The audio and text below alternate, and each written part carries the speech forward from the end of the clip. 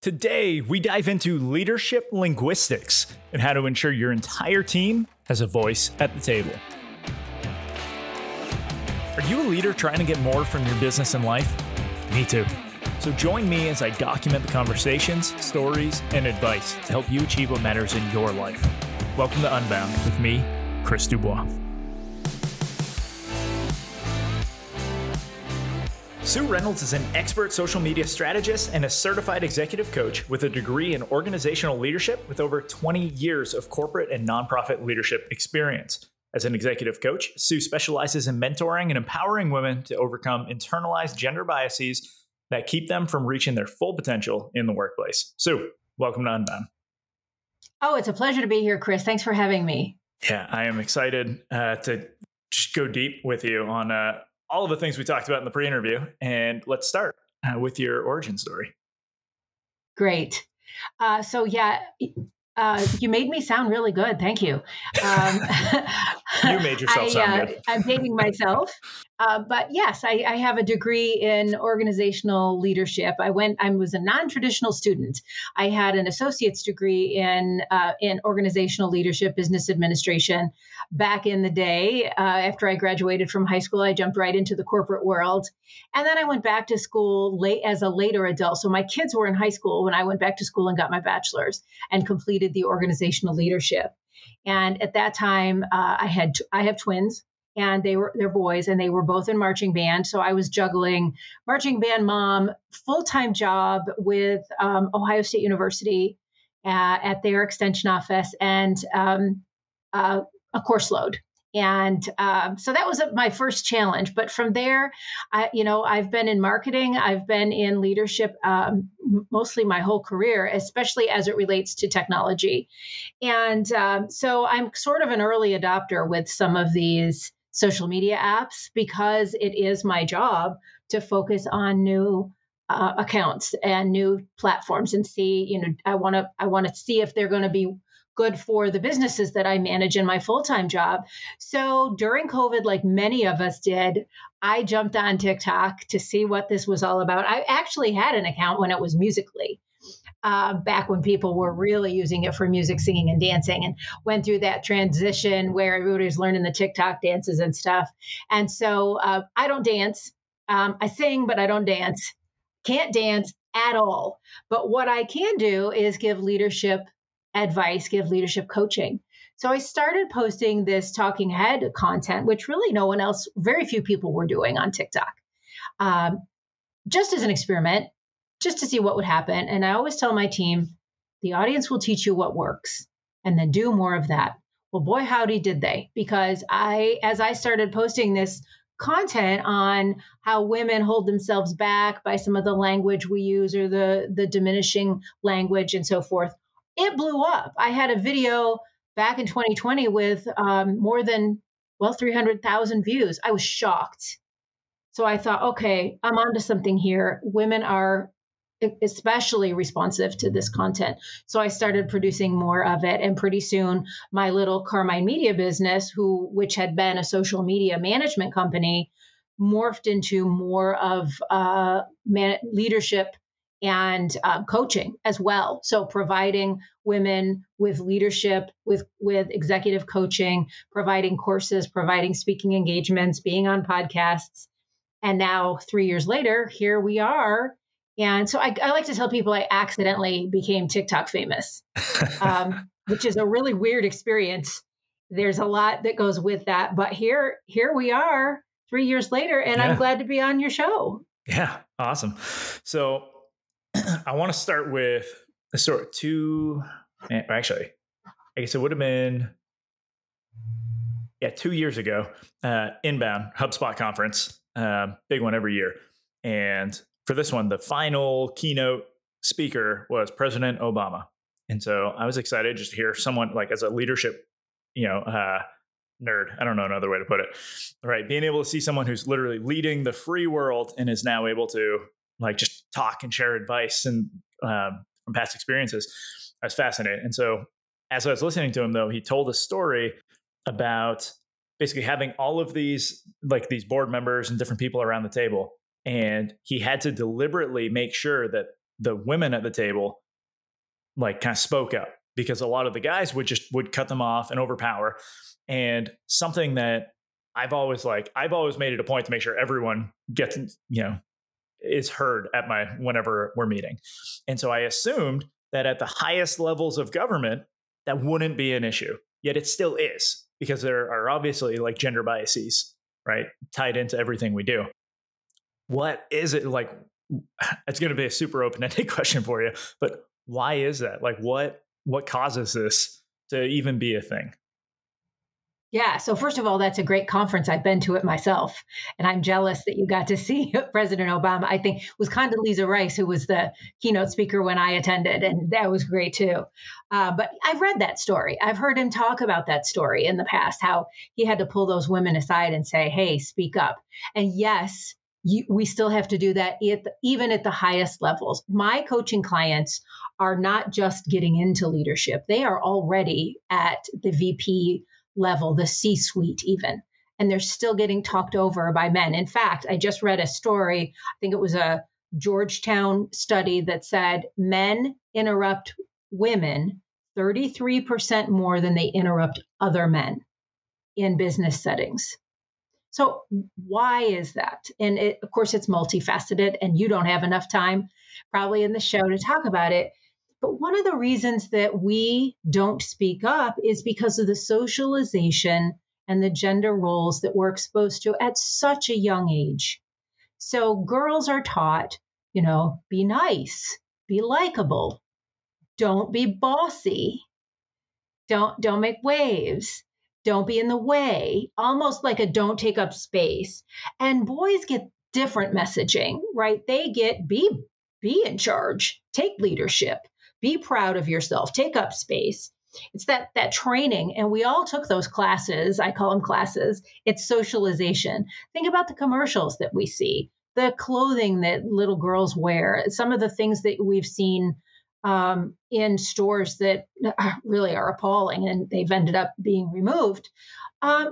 Let me just give you a real world example. So I'm at a hotel a couple of weeks ago, and that crazy breakfast that they have down in the lobby where everybody's fighting over the muffins and the pancake thing and all that. So I'm down in the midst of all this, and here's a little girl, maybe 3 or 4 years old, and she bumped into someone. The adults are towering over her. She bumped into someone, and she said with her head down, "Mommy, I'm sorry." And her mother said, "Sweetheart, you do not have to say you're sorry for that. If you drop something on the ground, pick it up, it's fine." But she had already gotten the message that she was taking up too much space and was in the way. And I thought, wow, we're still giving that message to little girls, and her mother was trying to combat it, which I applaud that. But how does that translate? Well, you get that message your whole life. Now you're sitting in a big board meeting and you're nicely waiting your turn to speak up, and you're never going to get a chance because everybody is jumping in. And unless you have someone say to you, "Speak up, your message is important, your ideas are important," you're going to be afraid to, because you don't want to come across as overly aggressive or not nice or bossy or all those other things that we heard our whole lives. Right. So I guess what are some of the steps that we can take now? I mean, I'm a father of two young daughters, right? I want to make sure they're getting the right message. What are some of the things I can be doing now to help set them up to step up, right? And fill some of these leadership roles and not have to worry about some of the other, like the stigma, I guess, that follows all this. I'm glad you're trying to do that. I appreciate it. We need more women in leadership roles. Women make great leaders. Encourage her to share her opinion, encourage her to speak up, ask her for her opinion, and don't belittle or shame if she's taking up space or leading the group on the playground. Don't tell her she's being too bossy. Make sure that you're applying the same rules through the lens that you would if you had a son, that you would be encouraging your son to develop leadership skills. Just go out there and make something of yourself and be successful. The little girls used to be conditioned to attract a man, right? Our job was to become a wife and stay at home. And I mean, I know that's very much sort of an antiquated thought process, but it's very pervasive and it still exists. So you want to make sure that you're not setting her up for the fear of speaking up by making sure that she's given opportunity. And same with adult women in the room. If you're leading a meeting, make sure that you're asking the women, what is your opinion, Sue? What do you think about this? Let's give Sue a chance to speak. We haven't heard from Marge yet. What does Marge think? Yeah. So those are things my wife and I are definitely doing here in the house. My kids don't stop talking, so their Good. opinions are always always out there. The so let's see. I guess in the workplace, it does surprise me still that leaders would bring in team members, right, for their expertise. Like, you're making a hire because you want someone's skills and their knowledge being at the table, having a voice, and yet we still see that they're favoring certain opinions over others. And I'm sure some of this is probably, or actually, in your experience, or even with some of the stats you can probably produce, my assumption is that women are better at ensuring women's voices are being heard as well as men's, versus men's kind of pointing some people out. And I don't know if that's so much as within culture, we tend to gravitate towards people like us. And maybe because women are more aware of that, they're not doing it. I don't know. I'm spitballing here, but could you speak more on that? Yeah, I'm glad you brought that up. There is an affinity bias. We tend to see leaders in people who are like us, right? People who look like us, who went to similar schools, similar backgrounds. We all have that affinity bias. So we're going to feel more comfortable around people who are like us. We all feel that way. So you have to be aware that that exists and make sure that you're not falling victim to it yourself. That being said, there is such thing as, for women, an assertive backlash. It's a double bind. So when we are assertive, there's a backlash because we're acting outside of what would be considered the normal gender role. And women are not immune to showing that backlash against other women, because we took that class too. We got those messages too. What are you doing being bossy? Who do you think you are speaking up like that? Especially if we feel like we can't, or we're ashamed to or afraid to. So it's not just men that put these rules on women. Other women can put these rules on each other too, which is unfortunate, but we don't realize that we've internalized this bias. So it's more pervasive than I think we realize. And making sure that you're aware of it is the first step to overcoming it. Right. So one of the things I'm slowly teaching this skill to my daughters. Generally, if someone else has a different opinion than you, if you just say, "Hey, no, you're wrong," they shut down, right? They're not going to listen to you.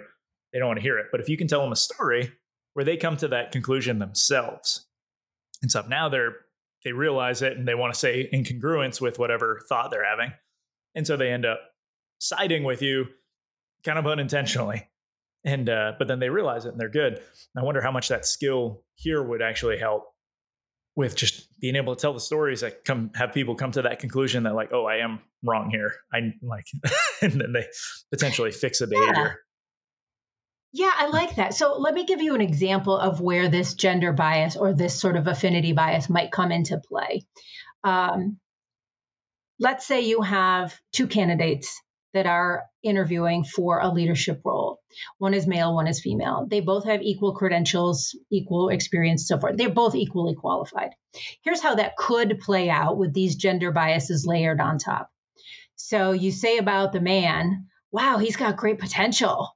You say about the woman, man, she comes on really strong. I don't know how she's going to fit into the culture. You say about the man, I really like his approach to this. He seems like he's going to be a really strong leader. You say about the woman, I don't know, she may rub people the wrong way, that this might not be a good culture fit for us. And really, they're exhibiting the same behaviors. Right. And it's just because you have that bias Yes. set. So you have to watch for that and be willing to call each other out.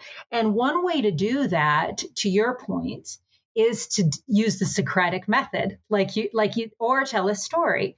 So Chris Voss's book, which is called Never Split the Difference. I don't know if you're familiar with Chris Voss's work. He was an FBI hostage negotiator, and that book taught me a lot about negotiation using the Socratic method. So say, you're saying, she comes on really strong. I don't think she's going to be a good culture fit. She comes on strong. She's not a good culture fit. What do you mean by that? Tell me some examples. Asking for specific evidence to support that feeling or opinion, rather than just saying, you're wrong, and getting into a fight over ideology, but digging in and seeing, why do you think that? What's making you feel that way? Right. That's a good approach. Yeah. I like that one too. Let's get into diminishers and just what are they and why should we avoid them? Oh, I'm chuckling at that because so many of us, and it's not just women that do this, men do it too, but we are so bad sometimes at promoting ourselves because we've been taught not to. So here's how that plays out in, say, a communication. You're writing an email. So you need to ask your boss, who perhaps hasn't responded to you. I'm giving you just a hypothetical situation. And you need this information by Friday in order to give a report that's due on Friday. Boss hasn't responded. Let's say, Chris, you're my boss. And if I'm a diminisher, I'm going to email you something like this. The subject line is going to say our project. Okay. And I'm going to say, hey, Chris, I'm just circling back to see if maybe you had time to look over the project requirements that I sent you last week. I know you're really busy. And so if maybe you could get back to me before Friday, it would be really great because this is due on Friday. Right. I've definitely. See all the diminishers there? Yeah. I just thought maybe, I was hoping that. Instead, you should put in the subject line, project due Friday, need your review. And then you say, Chris, our project is due on Friday. What's keeping you from responding? Or do you need anything else from me to get these materials in by Friday? Really looking forward to your response. Do you need anything, do you need anything else from me? None of the apologies, none of the, I just thought maybes, get rid of those, especially the word just. Whenever you use the word just, you just canceled out, like I just did, what you said before it. It diminishes what you said before it. I'm just checking in. That means nothing now. So working on being conscious of that language choice and working to eliminate it. When you do it in an email, you can go back and read it, but getting used to removing those diminishers. I'm sorry to bother you, Chris, but I really need this by Friday. Those kinds of things are really hampering our success if we use them regularly. We're not being successful in our jobs because those language choices are preventing us from succeeding in getting what we need from the other person. Mm-hmm. I'm sure they're not clear. Right. And I'm sure that works too on the receiving of praise end. I feel like there's probably a lot of times where women will kind of pass that praise, like, oh, no, like it's fine. It was nothing. It's like, really? Like, no, it was actually pretty great. Like, right. Do you find that's the same? So right. I call that this old thing. I've had it for years. When somebody says, oh, I really like your outfit, this old thing, I've had it for years. Exactly. What you're doing when you do that is you're brushing off a compliment that someone else gave you. You're discounting something that someone else said, which is actually kind of rude. It's much better to say, thank you, I appreciate that. My favorite, thank you, I appreciate you for saying that. And then if you're uncomfortable, give the other person a compliment. I really like your presentation this afternoon. Turn the tables on and ask them about themselves, but don't brush off compliments and praise. Yeah, I read that in a book, and I wish I remembered which one right now so I could credit the author. But I started paying attention to that with other people, and then even with myself.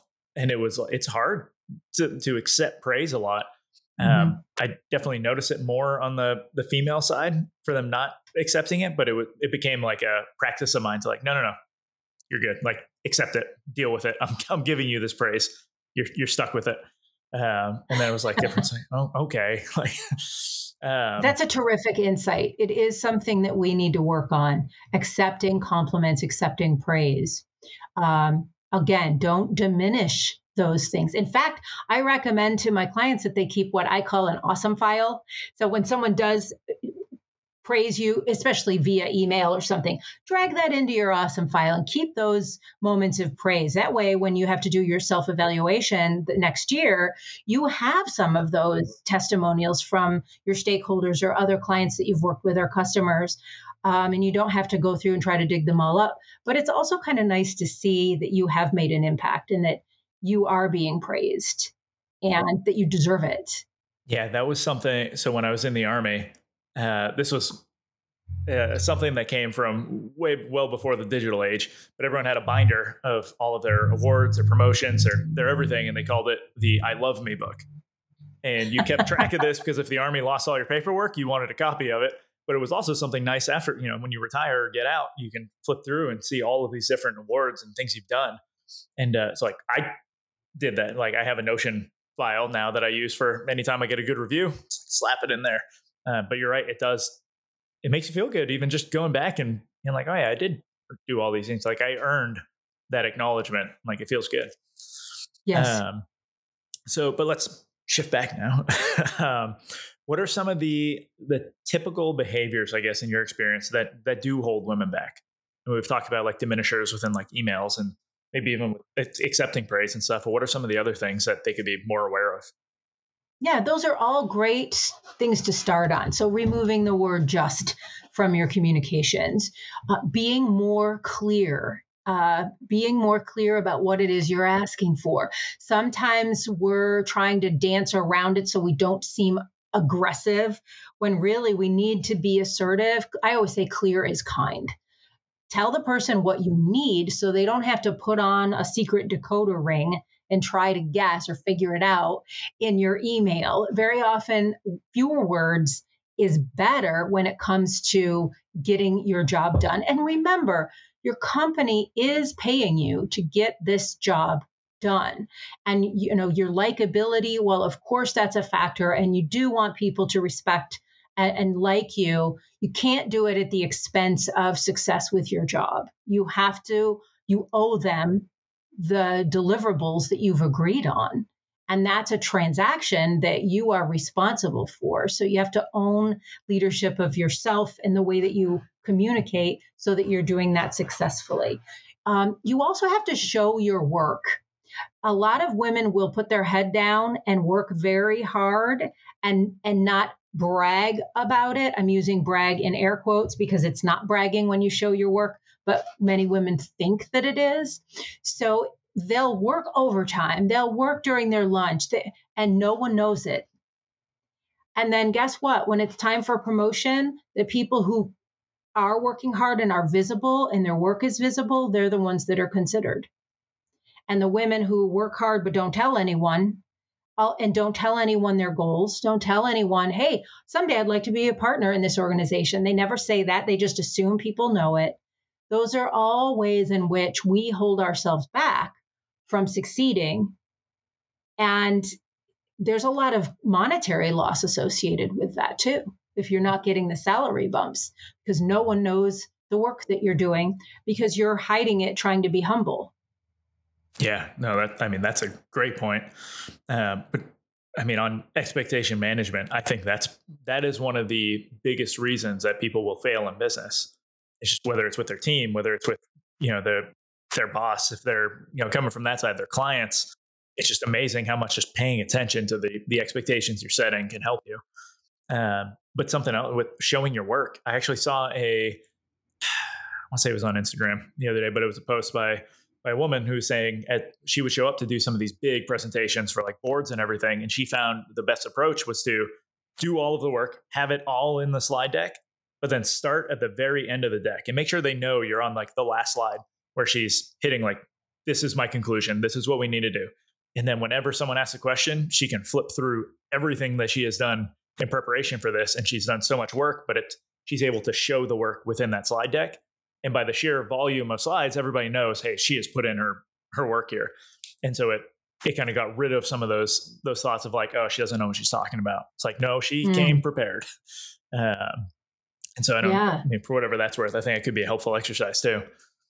Absolutely. We think we're going to put our head down and work really hard, and magically someone's going to notice and reward you for it. And it doesn't work like that.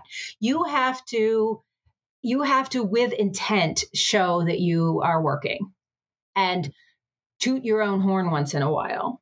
Of course, compliment your team. Of course, give credit where credit is due, and give credit to the larger organization and the team members that contributed, but also take some of the credit for what you did yourself. Right. I tell my team to like bring all of the things that you've done great, over this rating period, bring it in so that we can look at it. And one of my designers brought in every website that she had worked on over that period of time, and she was like on fire. Like, I mean, it is impossible to get a bad review when you're able, like when she was showing all of that work. It was awesome. But we got another, or probably one of the last questions, I guess. How can women kind of advocate for themselves more, especially when they're starting to feel kind of invisible, like they're not, making waves, I guess, at work and actually doing the things that get people noticed? How can they start to actually build that up so they are? Yeah, that's a great question. And it's multifaceted. You have to, first of all, get comfortable being uncomfortable, because it does feel uncomfortable to do some of these things. To send that email to your boss and say, hey, I wanted to loop you in on this success, these wins that my team just had. Or I just did XYZ and I wanted you to be aware. Making sure that your boss has visibility to your work. I even recommend ask your boss, how much visibility do you want or need? I've done that and found out that they want or need a whole lot more than I thought. I thought, oh, they probably get so many emails, I don't want to bother them with more emails or more meeting requests. It was actually the opposite. They wanted to be CC'd on communications that I was having with clients, customers, other managers, and they wanted to be invited to my meetings, even if they don't come. They want to know that they're on the calendar and that they're happening. So what visibility do you need that you currently don't have with your immediate supervisor and also others in the organization that you could easily fix by asking them, how can I best communicate my work to you? So that you have, and I'm not talking about bragging or, them getting all up in your business and managing you. I'm talking about visibility. That's the key word. You need to be visible, and you need to speak up in those meetings. And one way to do that is, and I didn't mention this before, I have some funny, like I have these mugs that I bring, opinion loading, or this one here, especially, when you're afraid to ask for, I'm going to say my opinion, or hello, I have an idea, you can warn people by saying, I'm going to express my opinion right now, or I have a thought on this right now. And then they'll go, oh, okay, Sue's about to talk. But if you wait and just jump in with your opinion, or you might get talked over, you might get interrupted by someone. Little tactics like that let people know I'm about to say something important. Please listen. Those are all things that you can do that are tactics to help you become more visible and more heard. Right.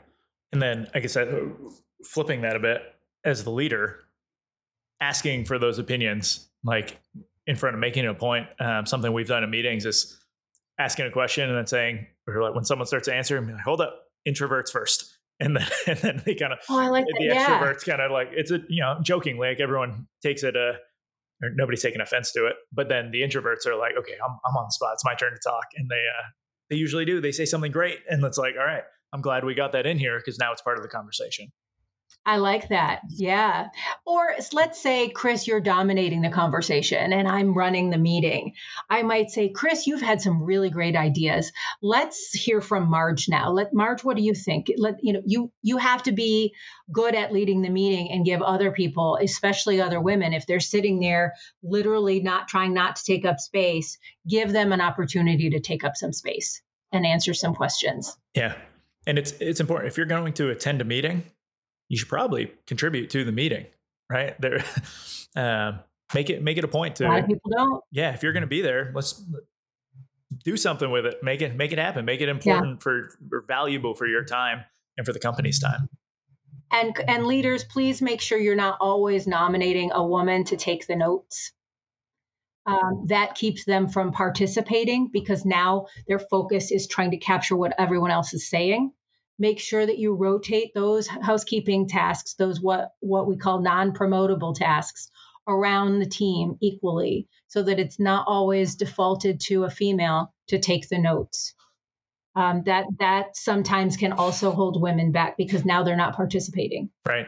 Yeah, you can only be doing one thing at a time. So exactly. Man, all great points. Sue, this has been an awesome conversation. I got 3 more questions I'm going to send your way here. Okay. With the first one being, what book do you recommend everyone should read? Am I allowed to say my book? You can, but I'm going to ask you for another one after. Okay. Well, I did write a book on leadership linguistics because little tactics like these that are clear without a lot of fluff or storytelling. My book, Leadership Linguistics, contains a lot of these things. So removing just using and instead of but, or when to use the different things. So that's one book. If you're specifically talking about women and the ways in which they hold themselves back, How Women Rise is a terrific book to really speak to all of the things and more that we've talked about today. I recommend that to a lot of my clients. It's a terrific book. It's written by 2 psychologists, and they've studied for years in the ways in which women hold themselves back in the workplace. And it's very simple, tactical things that you can change. Awesome. All right. Now I got 2 books to pick up. So next question, what is next for you professionally? I would like to do more speaking engagements. I really enjoy those. I've been ramping up my presence on LinkedIn and my website to try to get more like hour-long seminars, speaking engagements about these topics, because I'm finding that it really resonates with especially women's groups, women who work in male-dominated industries, so say construction or architecture, engineering firms, IT. I'm finding these are really resonating with those folks. So that's on my radar to do. I'm already doing quite a bit of speaking, but I love to speak at groups or to be the keynote. So that's definitely something that I would love to do more of. Awesome. And then finally, where can people find you? Oh, absolutely. My website is carminemedia.com. And like we've talked about, I am suddenly TikTok famous and all of a sudden Facebook famous too. When Reels came out, I started publishing these exact same videos and my Facebook page blew up. So Carmine Media on TikTok, on Instagram, and of course, my website. Awesome. Well, we're going to have to take a note on how you're doing videos so that we can do some short form content and everyone can blow up. I'd love to help you. Awesome. Sue, thank you for joining me. This has been awesome. Thank you for having me. Wonderful talking to you. If you enjoyed today's episode, I would love a rating and review on your favorite podcast player. And for more information on how to build effective and efficient teams through your leadership, visit leadingforeffect.com. As always, deserve it.